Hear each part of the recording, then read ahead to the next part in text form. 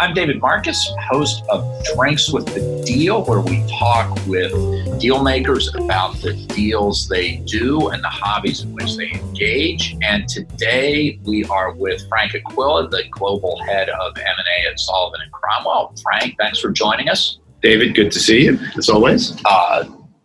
Very busy fall, and in fact, 2019 for you. So maybe let's start by talking about some of the pharma deals on which you worked, and then we'll talk about the Tiffany's LVMH situation, a fascinating one in which you represented Tiffany's, then a little bit about AB InBev's purchase of Craft Brew Alliance, and kind of the challenges that AB InBev and another one of your consumer clients, Diageo, face. And finally, a little bit about your own interest in food and wine when you're not representing companies that sell food and wine. So I guess to start with pharma, you were involved in two really significant transactions this year, AmGen's purchase of Otezla, and then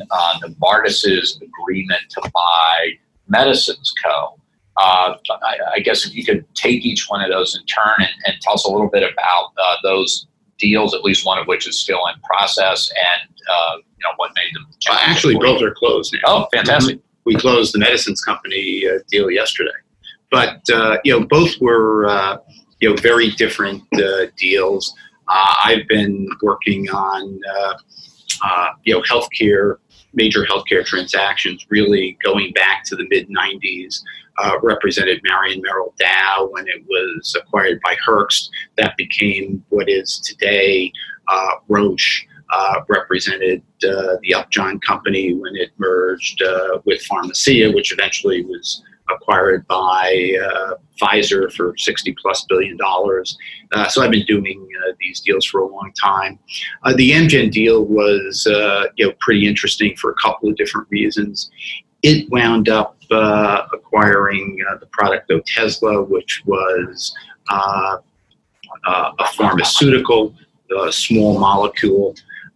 Basically, it's a drug that treats psoriatic arthritis and psoriasis, which are essentially the same disease. They just simply hit different parts of the body. That's the first pharmaceutical that AmGen, which is the world's largest biologics company. Biologics are large molecules, pharmaceuticals are small molecules. And does that distinction from a corporate perspective, how much does that distinction matter for companies like AmGen at this point? Or does it really matter at all to them?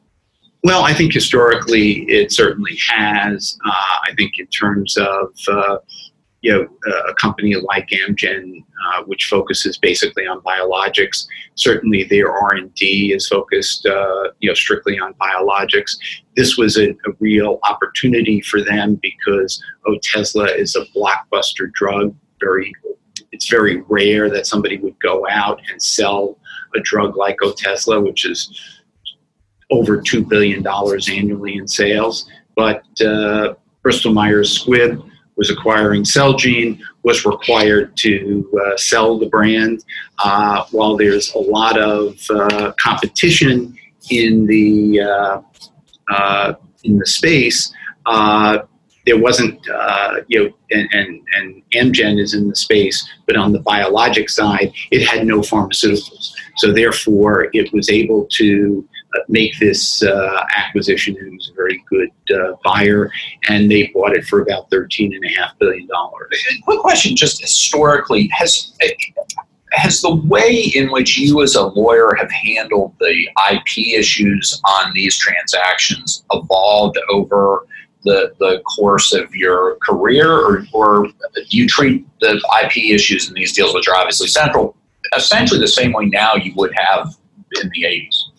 Well, I think there's two ways of looking at it. There's the IP due diligence and making sure that the company that's being sold, company that's being acquired, has the rights to the IP. Obviously, that's essentially what you're buying when you're doing biologic or healthcare pharmaceutical deal. So there's that portion of it. That really hasn't changed. A lot of that is in-house. Obviously, our IP lawyers get very much involved in that. Then there's the transfer issues. Now, if you're buying a public company like a medicines company, you're going to get whatever rights they have.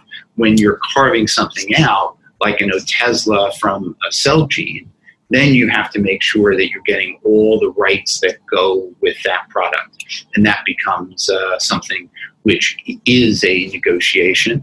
And while that's probably a bit more intense today than it was 20 or 30 years ago, like all the negotiations are, because you learn from issues of the past. So you certainly will be doing that. But, it's essentially the same process, but probably a bit more robust today than before. And certainly if you're buying a brand or a product or IP for $13 million, you can have one threshold. If you're buying a product or a brand or IP for $13.5 billion, your threshold is going to be much higher, and the negotiation is going to be much more intense. And turning to the Novartis Medicines Code deal, tell us a little bit about that one. Sure. The medicines company has been around for a while. They have a variety of products. Their main product, which is in clinical trials, is a biologic, and Novartis, which obviously has biologics as part of its array of products. I mean, Novartis is one of the world's largest healthcare companies. Is not strictly a biologics company. They essentially were acquiring a company that's strictly a biologics company, and it was different because you're acquiring a public company, and it's also different because we were able to do a cash tender offer, and essentially were able to go from signing just before Thanksgiving to a closing just after New Year's Day.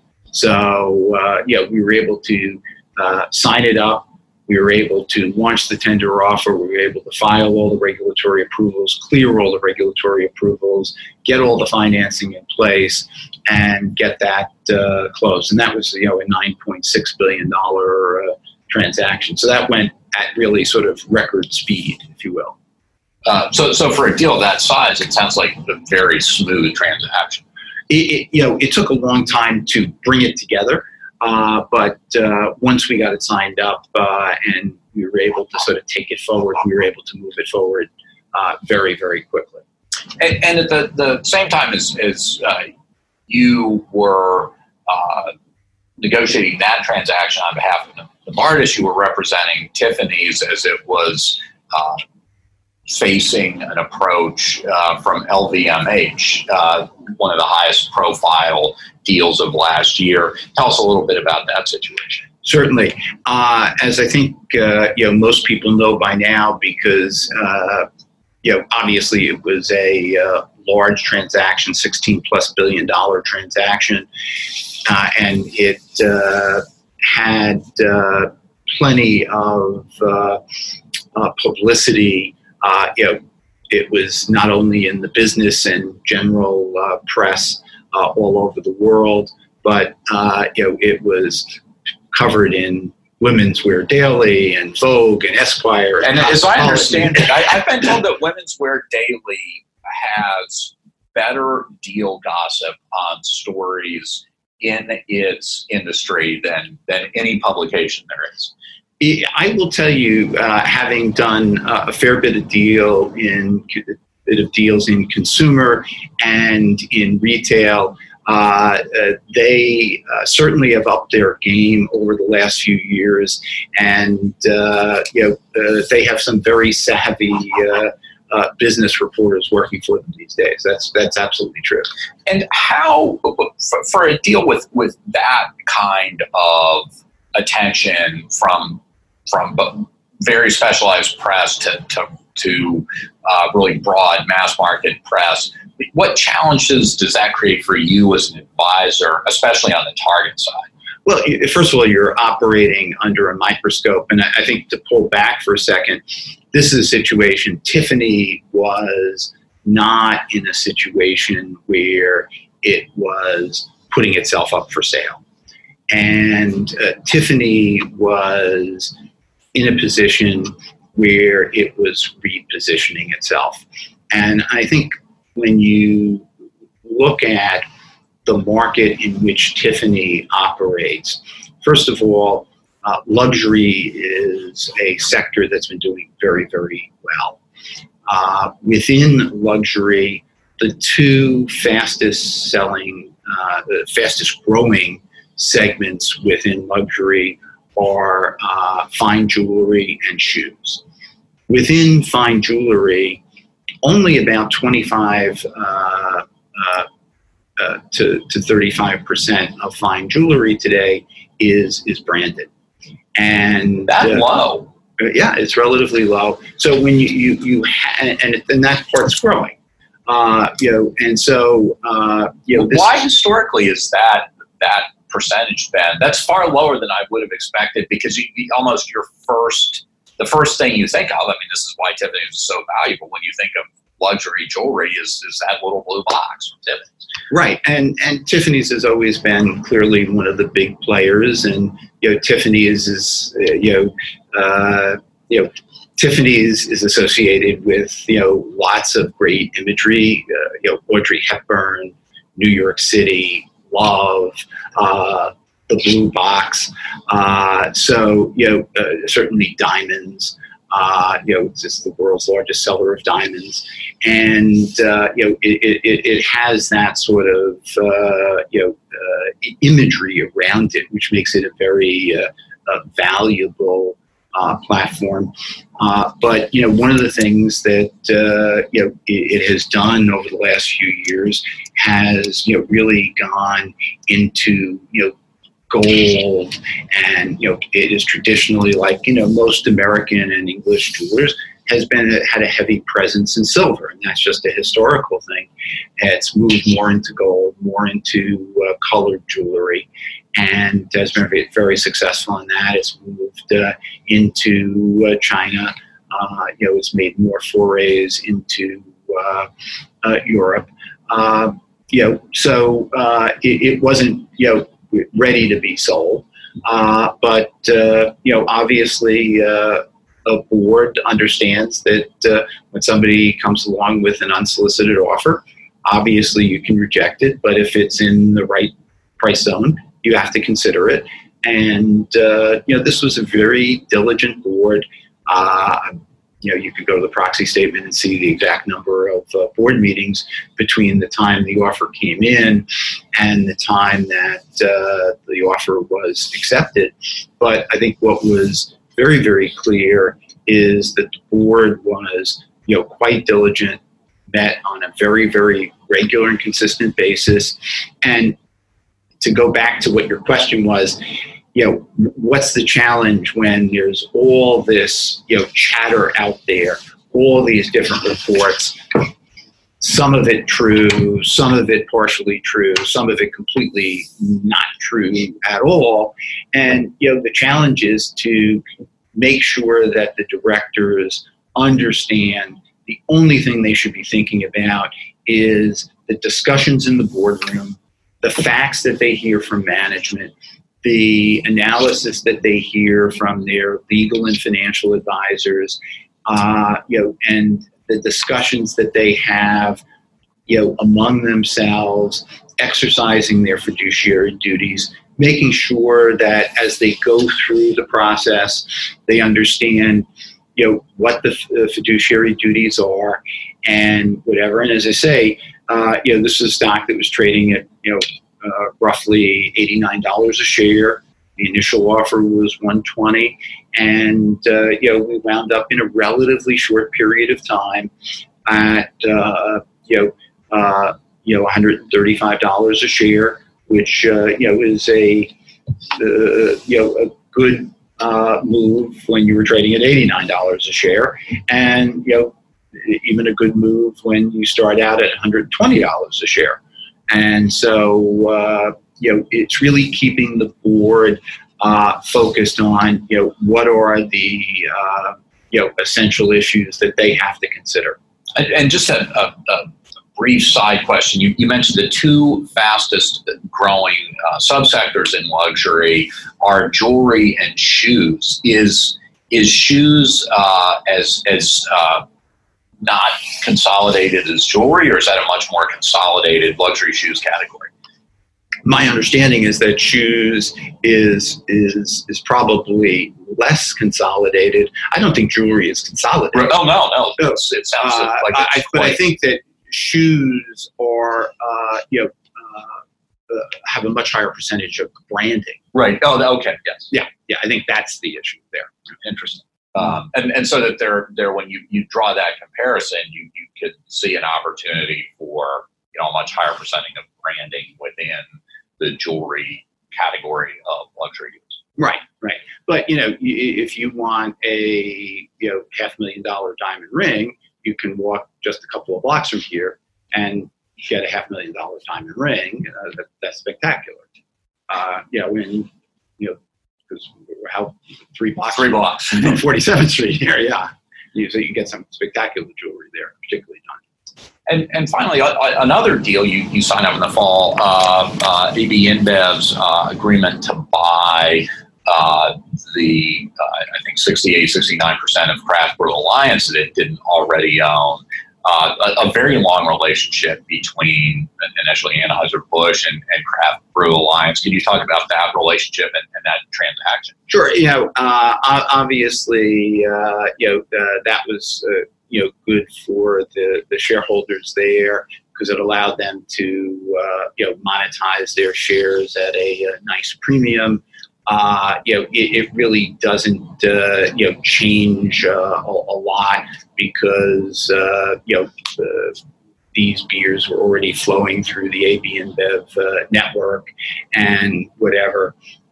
So it sort of just made a lot of sense to do for both AB InBev and the CBA shareholders. And AB InBev, I mean, you represent, I believe, InBev on the deal that created AB InBev. Yes. And you've also done work for Diageo for many, many years. Could you talk about the changes in that industry, some of which are reflected in your own deal sheets for those two clients? I think both are sectors which have grown tremendously. When I first started doing work for the old brand Met, you had a lot of relatively small companies that were sort of national companies, if you will. And so, take a brand Met. They would, give their brands to an American company, and Uline at the time, which was owned by R.J. Nabisco, and the Uline company would distribute the brand Met brands here in the United States. And in return, the Uline brand, such as, say, a Smirnoff was a Uline brand, would be distributed in the UK and elsewhere in Europe by brand Met. At the time that InBev made its bid for Anheuser-Busch, the core InBev brands were being distributed in the United States by Anheuser-Busch, and some of their brands were distributed in other parts of the world by InBev. And so these sorts of distributor relationships in different parts of the world were sort of the way it worked. And today what you find is that there's a lot more competition and a lot more. And I think this is particularly important, is you find that as these companies have grown, not only has the competition become much more intense, but the innovation has become greater. And if you want to look between sort of 1925, or really the end of Prohibition, to 1985, the brands were basically the same. And you see that when you look at movies in different periods. You see what was on the shelf.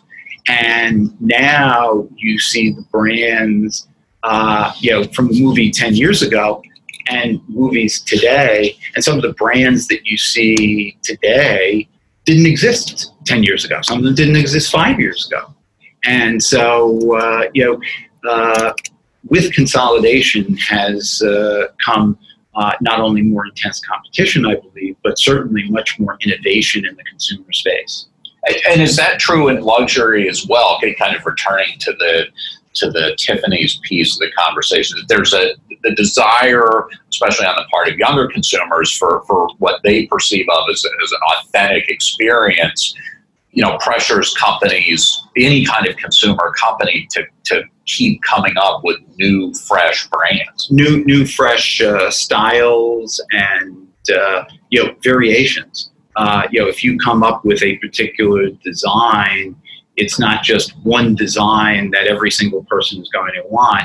You're going to want variations on it. You're going to want different sizes, different colors, white gold, rose gold, yellow gold.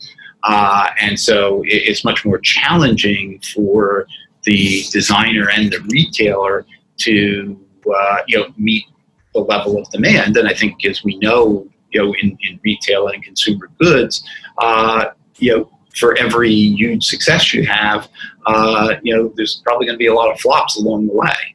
So it's a very challenging environment for consumer goods companies and retailers. So you would expect the consumer goods companies to continue to, on occasion, have to or want to buy emerging brands and give that brand the opportunity to grow with the greater distribution heft. I mean, if you look at the consumer packaged goods space, let's talk about food for a minute. While the really big historic companies have certainly had their share of innovation, most of the innovation in consumer packaged foods has really come from smaller companies, some of whom get acquired, some of whom grow and consolidate themselves. But the real innovation seems to come out of these smaller companies that don't have the goal of increasing quarterly profits every single quarter. That can have a period where they don't need to grow or don't need to make a profit. Kind of switching again to your own interest in food and wine, which dovetails nicely with some of your client work. I guess start with where you enjoy eating in New York at this point. One place that I really love, and it's not been around for long, but it's been around for a couple of years now, is Don Angie down in the West Village on Greenwich Avenue. Scott and Angie, who were married, they're great chefs, and just really, and they're very clear. Their cuisine is not Italian cuisine; it's modern Italian American, but they're extraordinarily creative. Everything you taste there is delicious, and if I have any complaints, I can't get in there enough. And everything from their cocktails to all their menu items are just absolutely fabulous, and it's a place I certainly don't get bored of going to. And in terms of, you mentioned cocktails. I mean, part of what's driven this rise of some of the new brands in spirits is craft cocktails. Are there places in New York or elsewhere you really enjoy going for that experience? And how does that experience change how you relate to your clients in that business? Sure.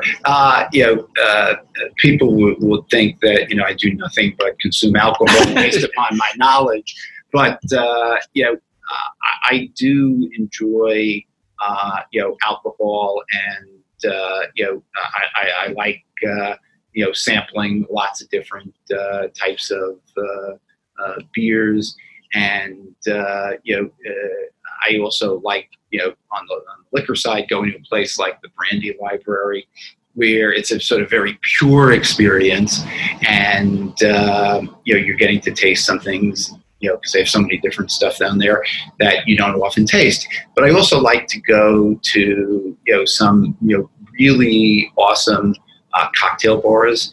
I will say that there are some places in Asia that are way ahead of us.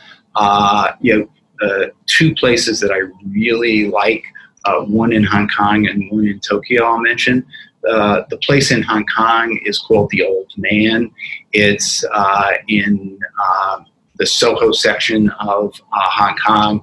It's you have to go down the back alley. I think if you sort of said, "Hey, I'm going to take you to this place for cocktails," and you sort of drag this person down this back alley, they start to get kind of nervous. But it's one of the best bars in the world. The Old Man is sort of paying homage to Ernest Hemingway. It's a beautiful bar. It's sort of molecular gastronomy in cocktails, but it's really nicely done. They have cocktails like The Sun Also Rises, and things like that, and it's just really well done and a great cocktail bar.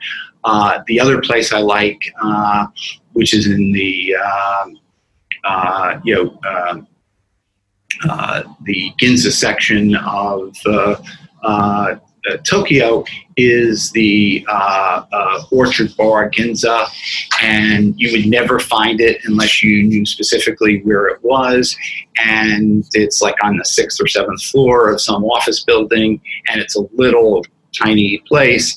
And you go in, they have sort of big basket of fruit, and it changes based upon what it is seasonally. You tell them the fruit that you want, you tell them that the liquor you want, and you tell them, sort of how strong you want it. Do you really want it boozy? You want it light? Whatever. And they come up with a drink for you, and it's unique and really spectacular. And so I enjoy a sort of a pure experience, but I also enjoy those interesting cocktails as well. And finally, your Sullivan and Cromwell is more or less across the street from the Dead Rabbit, which is one of the great, one of the. It certainly is, yeah. So do you go to the Dead Rabbit at all, or what's your favorite place to go in New York? I have been to the Dead Rabbit.